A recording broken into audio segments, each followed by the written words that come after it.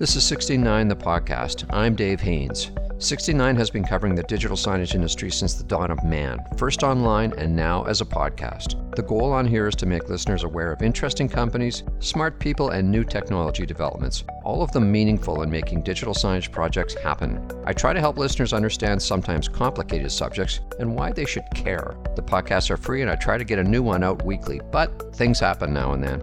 The 69 podcast has been gratefully sponsored and supported since the start by Jeremy Gavin and the fine folks at ScreenFeed, the digital signage content store. ScreenFeed makes beautiful looking, totally automated content for signage and digital out-of-home networks. Check them out at screenfeed.com. 69 has been around since 2006, and the publication and podcast are now owned by Spectrio, which provides customer engagement solutions for business. You can find them at spectrio.com. Italy's M-Cube has quietly grown into one of the larger and more pervasive digital signage solutions providers on the planet, with deployments in more than 100 countries globally across some 60,000 retail stores. It does mainstream retail and QSR, but the sweet and lucrative spot for Milano-based M-Cube is servicing the needs of luxury brands, something both Italy and France seem to have as specialties. M-Cube has grown both organically and through acquisitions, including the purchase of a French firm run by Bernd, Hofstoetter, who is now M-Cube's Paris-based CEO. In this podcast, you'll hear about how M-Cube operates in Europe and globally, industry trends, particularly in retail, and how it approaches and works with luxury brands in their bricks and mortar stores. Bernd, thank you for joining me. Can you give me a rundown on what M-Cube is all about? I think there's a lot of North American listeners who probably aren't familiar with the company. Yeah, Dave, no problem. M-Cube is a company existing already for over 20 years. We started 20 years ago out of Italy with mainly audio solutions for retail. And 5 years later, so about 15 years ago, we moved very fast and very strongly to the digital signage growing market. And we became, over the years, the leading provider in Italy. And then we bought different companies in Europe. And today, in 2023, we claim to be one of the top in-store digital solution providers based in Europe, but with a global footprint, delivering to over 100 countries in 60,000 stores to 500 clients our digital solutions like audio, video, content, technology, and more as well, omnichannel. Would you describe what you do as being a solutions provider or an integrator? More the first one. I would say that at the beginning, we were more an integrator and we become much more a full service solution provider. We are moving more on the first part of the value chain, means customer journey, content development, because technology is, I would say, everywhere around, and to fit the right solution and good mix of the best content and the right technology, and of course the power of deploy and service is the most important key success factor in this industry for the next 5 to 10 years, what we think. Was it a case where the company saw the opportunity to expand its services, or they were kind of being pushed in that direction anyways by customers? Yeah, that's Dave. It's very often like that. The strategy you do afterwards. So that means, of course, there were some global customers who were pushing us to deliver video solutions, so that we moved to video. And as we have a lot of global customers, especially in luxury, we are, of course, a company who can deploy in over 100 countries this kind of digital solutions in retail. So yes, it is pushed by the clients when you start, but of course over the years then it becomes let's say a company where you add some parts where you are not so strong, so you buy from time to time some expertise from outside to complete your value chain. Mm-hmm. So you're one of those companies that was acquired by M-Cube. You were CEO of another company in Belgium and France. How did that go? And I'm curious because it strikes me as Europe is still pretty regional. Like there are particular companies that are strong in Germany region, in Italy and France and or Spain, but they're not necessarily pan-European. Yes, I come from acquired company by MCube, yes, and we had the journey to integrate all that companies we bought in the last 2 years, to integrate in the last 2 years. And of course, there are still local champions in the German region or in the UK or in France, etc. But the tenders becoming more and more European or even more and more global. So I think if it continues like that, the pure local providers, they probably will have a bit more troubles in the next years to grab the business. We see really more and more European wide, or let's say over several countries in Europe tenders. And that's not easy, is it? Because of all the different languages and everything else. Yeah, but we have now a position in every main important country in Europe. So I'm not talking about little countries like Luxembourg, but in all main countries, Italy, Spain, France, Germany, UK, Netherlands, Belgium, we have a local team where we deliver local but as well European or global solutions. Your company works a lot with luxury retail. How important is that particular vertical market to you guys? Of course, we have grown in luxury a lot. I think we understand luxury very very well because this sector is extremely demanding. It's extremely global. It's extremely service oriented. And there is still a lot to be done in the luxury sector. What we see, yes, for us is important. That's a reason as well why we moved more and more to the content side in the last years. I think we are very fit for this sector, yes. And it's a very different sector to approach as well. Like I get a sense that luxury retail wants to be subtle, has a kind of a minimalist bent to the way they approach digital in their stores. Yeah, totally. They are not approaching it from the technology side. They are approaching it pure from the customer side. That's what we love. That's what we know to do. It's a specific code. What we say in our business, specific code when it comes to luxury. It's a yes, it's a bit different world to address, to talk to communicate to. Yes, sure. Because a lot of the luxury brands emanate from Italy and France, has it been sort of, have you kind of experienced organic growth because a lot of those companies are there and they see what others are doing and come to you? Of course, as we were strong or are still strong in Italy, and we have acquired a company in France, we have a good positioning. But we are now grabbing as well luxury companies, not only based in Italy or France. So our culture, our comprehension, our interpretation of the luxury challenges in terms of customer journey seems to be very appreciated, not only to the Italian-based or French-based luxury groups. It would strike me as an outsider, not spending enough time thinking about it, that the budgets that these kinds of retailers have are quite different from what you would have for, let's say, a fast fashion apparel retailer.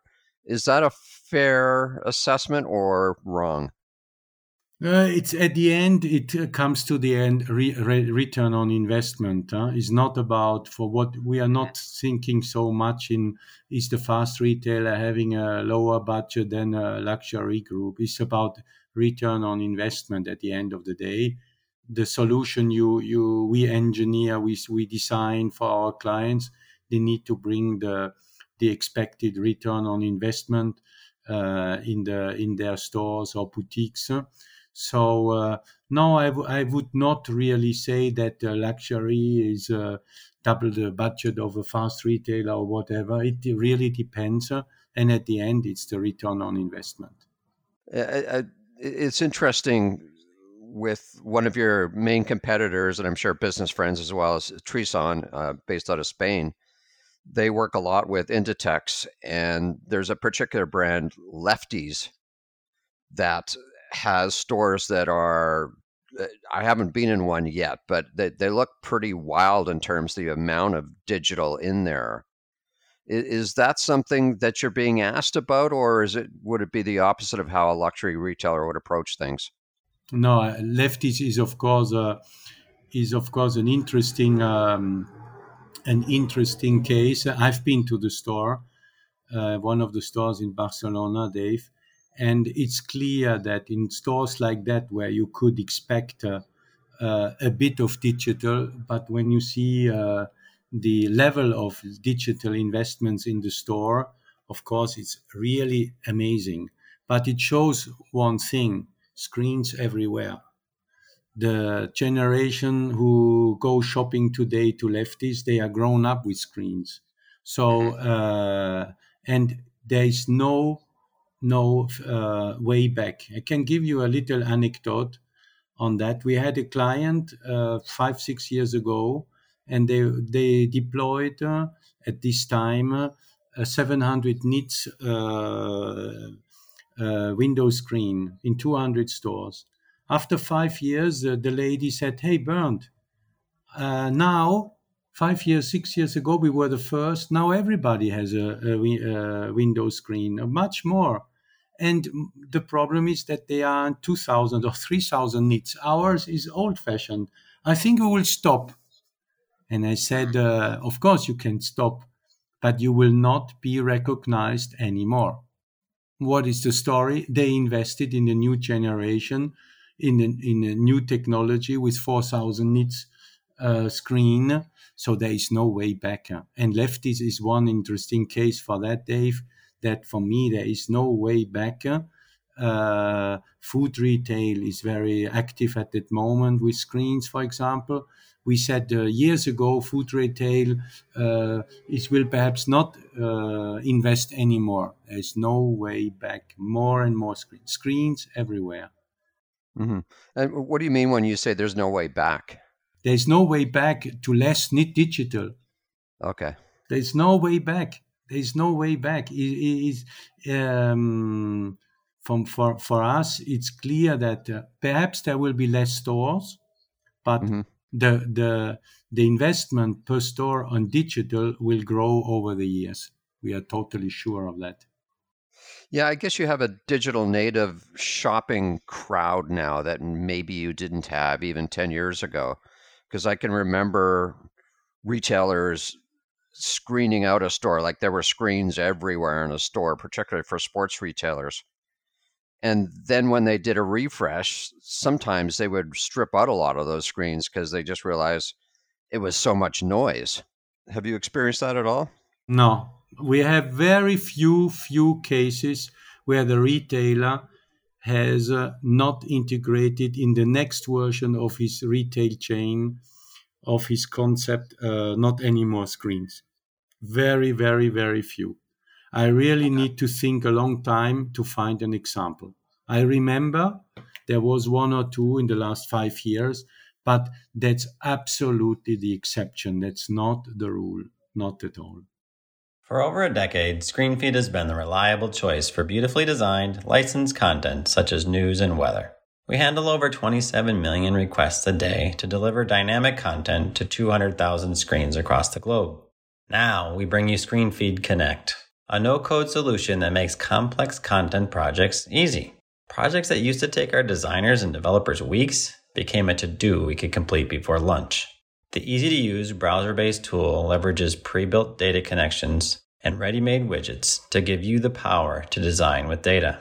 Create team member profiles, schedules, tenant directories, progress boards, featured products, or anything that leverages your data. Discover how Connect empowers you to complete projects faster at screenfeed.com. What's been your experience with interactive in retail? Not so easy, of course. Then the COVID did not very well, of course, to interactive technology. Was somewhere a total stopper. But again, restarting. It's again restarting. We see again some projects in some specific markets, but it is not. It is not yet. It's not like what we imagined 10 years ago when everybody said everything will be interactive in the store. Mm-hmm. Yeah, I've found that a lot of interactive efforts in stores just kind of sit orphaned. They don't get used unless somebody encourages them to use it. We think more about the interactive for example, omni-channel solutions for the salesperson, to help the salesperson for the customer journey, so to help to upsell in the store. But for the end customer, it's still not so easy to make use of these technologies. Yes, I totally agree with you, Dave. Right. So for a salesperson, it's like assisted selling. This is a tool he can use, or he or she can use. Exactly. That's what we can offer. Yes. When you go into engagements with a new client, let's say it's a luxury retailer that you're not yet working with, what are those first questions you guys are asking? What we are asking, Yes. the expected return on investment of a digital solution, Mm-hmm. because it does not make sense to make technology for technology. So it's the benefit of the technology of the solution is the key for us. This is absolutely key. And do the clients have a sense of that? Because I've sat across the table from customers in my consulting days and asked them why. And a lot of cases, they couldn't really quantify that. More and more, we have more and more technology to understand what could be the return on investment of a digital solution. Um, it's always, we run always POCs, proof of concepts or tests or pilots. But you are totally right. When I look back 10 years ago, it was like, oh, we need to have a screen. Okay. But today, this is really, really, really totally over. Is what is the objective? What is the return on investment expected? What do wanna really we achieve? And from there, it's the design of the solution, the integration of the technology in the customer journey. These are the most important points at the beginning of the discussions. Are you marketing your own technology or do you work with partners? Obviously, what on the display side, but do you have your own software? Yes, Dave, we are, one of our DNA is to have our own platforms, audio and video platforms. So, of course, if the customer says, I want to work with this non-proprietary platform, we can do that, but we preferring to run our service on our platforms where we have invested over the last 15 years now. We have still a lot of software development people in the company continuing to develop the platforms, hosting and maintaining and evolve the platforms. Yes, it's one part of our DNA, our proprietary platforms. Yes. Are you typically or most typically managing the networks for your retail clients? Yeah, we are more and more integrated in the networks of our clients. Monitoring is becoming very, very important, of course. That was not so important years ago. That's now key. Proactive monitoring is very, very important. Reliability and security is becoming now, in the last 2 years, in big tenders. The security level in tenders is only increasing, not decreasing, only increasing. The request for more security is increasing. That's clear as well. Yeah, I saw a comment from your president, Manlio, that you were getting into some deals and replacing existing software vendors simply because you could offer the level of IT security that they could not. That's totally true. We have won 2 years ago, for example, 1.5 years ago, a global deal where we replaced the existing provider, and the main driver of this client was security level to enhance. Yes. Huh. You're operating, as you said, in north of 100 countries. How do you manage all that? Like, do the deployment in places like China and India? But in China, we have an operation. Okay. In Hong Kong, we have an operation. In North America, we do it with a partner. We have of course a network of installation. We have 3 hotlines on the different time zones. So we cover 24 hours, 7 days a week our customers. Hmm. China is a bit of a mystery to a lot of people within digital signage, just because it's such a huge market internally. How do you compete in there, or is it more a case of you have European clients who are expanding into China with their luxury retail? Now we do both. We of course doing helping our customers from Europe to serve and support in China, but we have as well a local business development team. Yes, China is of course a totally different place in terms of competition, in terms of market environment. That's clear, but it's of course it's a huge market. So we are there for a couple of years now, and we are quite happy. When you're going into competitive situations in China, do you even know the names of the companies that you're competing with? Now, yes. After some Yeah. years, yes. At the end, we can identify the relevant set, yes, of competitors in China. Yes, And are they mostly domestic companies yes, mostly yes, mostly domestic. Yes, that you would never bump into in North America or Europe? no. Okay.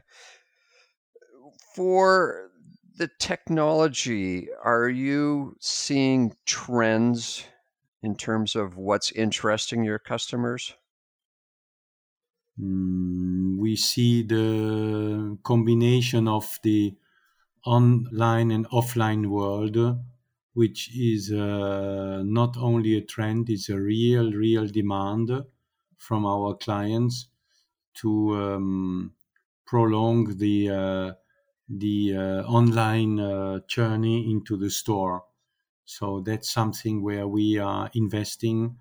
We have a special team on that, and we upsell our clients with this kind of omni-channel solutions. Yes, this is one part. Well, then the LED, of course, technology is becoming more and more powerful. Why? Because you can better and better integrate it into the customer journey. I would say that's the two main drivers for technology coming from our clients. Right. So when you're talking about omni-channel, it's this whole idea of retail media networks. No, it is not the retail media. That's another subject we are looking now. But it's about the clienteling. is about the e-commerce in the store, this kind of applications. The retail media, Dave, we discussed it in Munich as well, is something which is in Europe existing for years. Um, and and there is now a new dynamics of the retail media, and of course we with our stores deployed, we have a quite good positioning here on that. Okay. Would you envision third-party advertising going into places like a luxury retail store? No, I don't think so. I think that there is sectors where retail media uh, in the store will is not applicable. It's not applicable because there are retailers who want to manage their exclusivity of branding in their stores. So I was working before in the advertising industry, so I know a bit this world. So I don't think that I don't see that even in 5 years in a luxury store that there is advertising of automobile or whatever. Don't see that. And most of what you do is luxury brands for beauty, for timepieces, bags, all kinds of stuff like that. Do you deal with automotive as well? Yes, we have as well now a team specialist on automotive. We have 1 year ago a huge tender for a global rollout for a global company automobile. We are on automobile. We are moving very, very fast. That's another sector where we see still a lot of business to be done. Telecom, we are strong as well. Food retail, we are reshaping it. Of course, fashion is a bit down in Europe.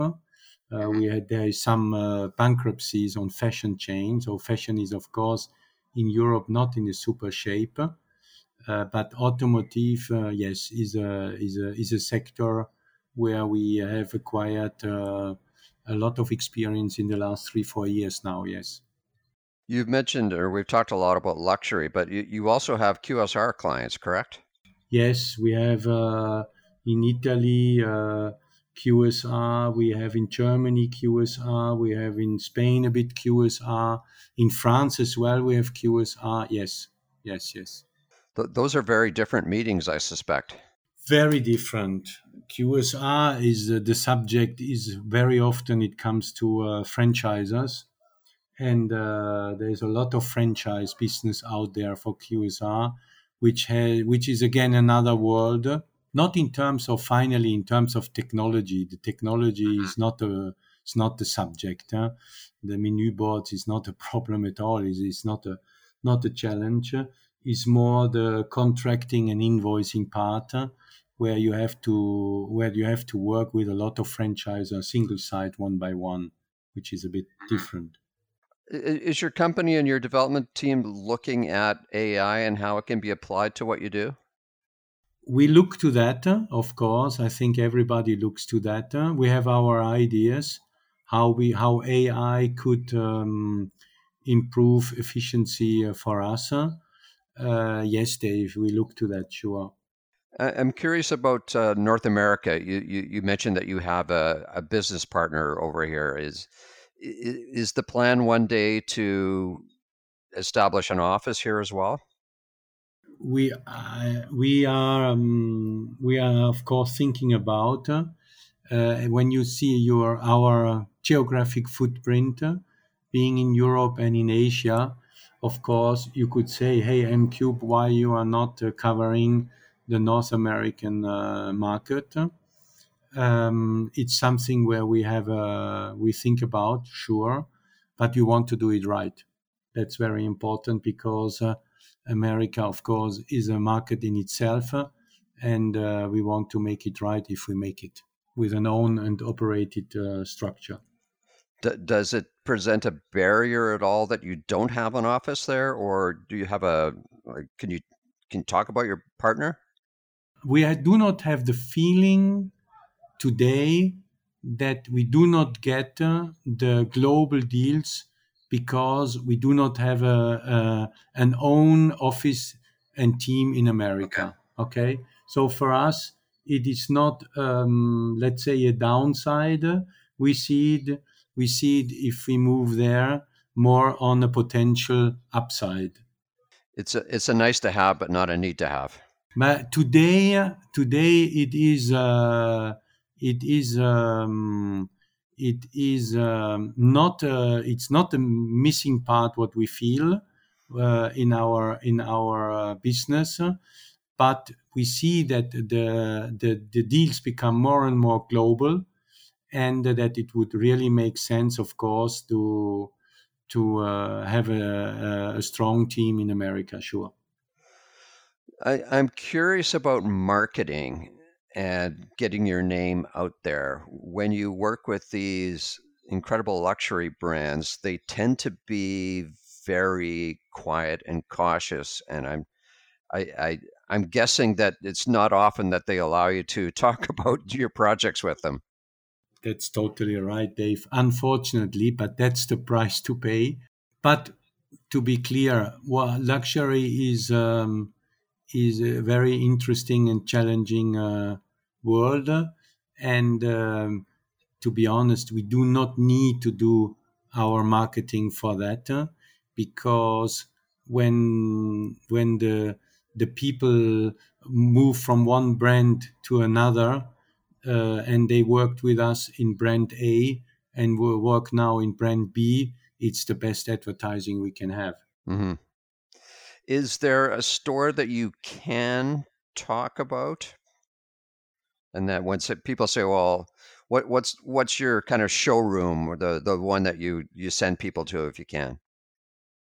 Or we can, for example, in Milano, we have several stores of several global luxury chains, retailers.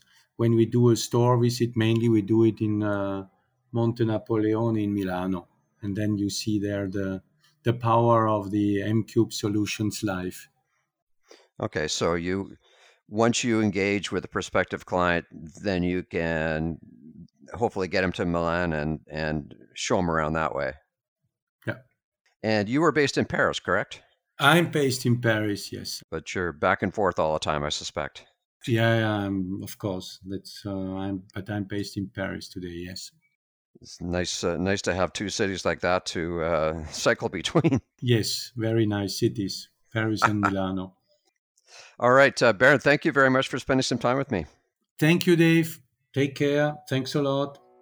That's it for this week's episode. I hope you enjoyed it and maybe you learned a thing or two. If you're new to 16.9, it's a podcast that's been around since 2016. You can click around the archive and find hundreds of conversations with smart industry people. If you're new to digital signage, you need to be reading 16.9 at 16-9.net. You'll find more than 8,000 posts by me and expert guest writers about this industry.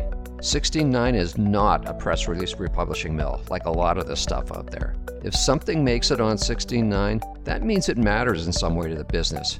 Everything about 16.9 is free. Great sponsors make my work possible, and the key one here is ScreenFeed, the digital signage content store. Check out all the curated and automated content available at screenfeed.com. 16.9, the blog, and the podcast are now owned by Spectrio, which does customer engagement solutions, most of that digital signage, for all kinds of businesses. You'll find them in the Tampa area and online at Spectrio. That's spectrio.com.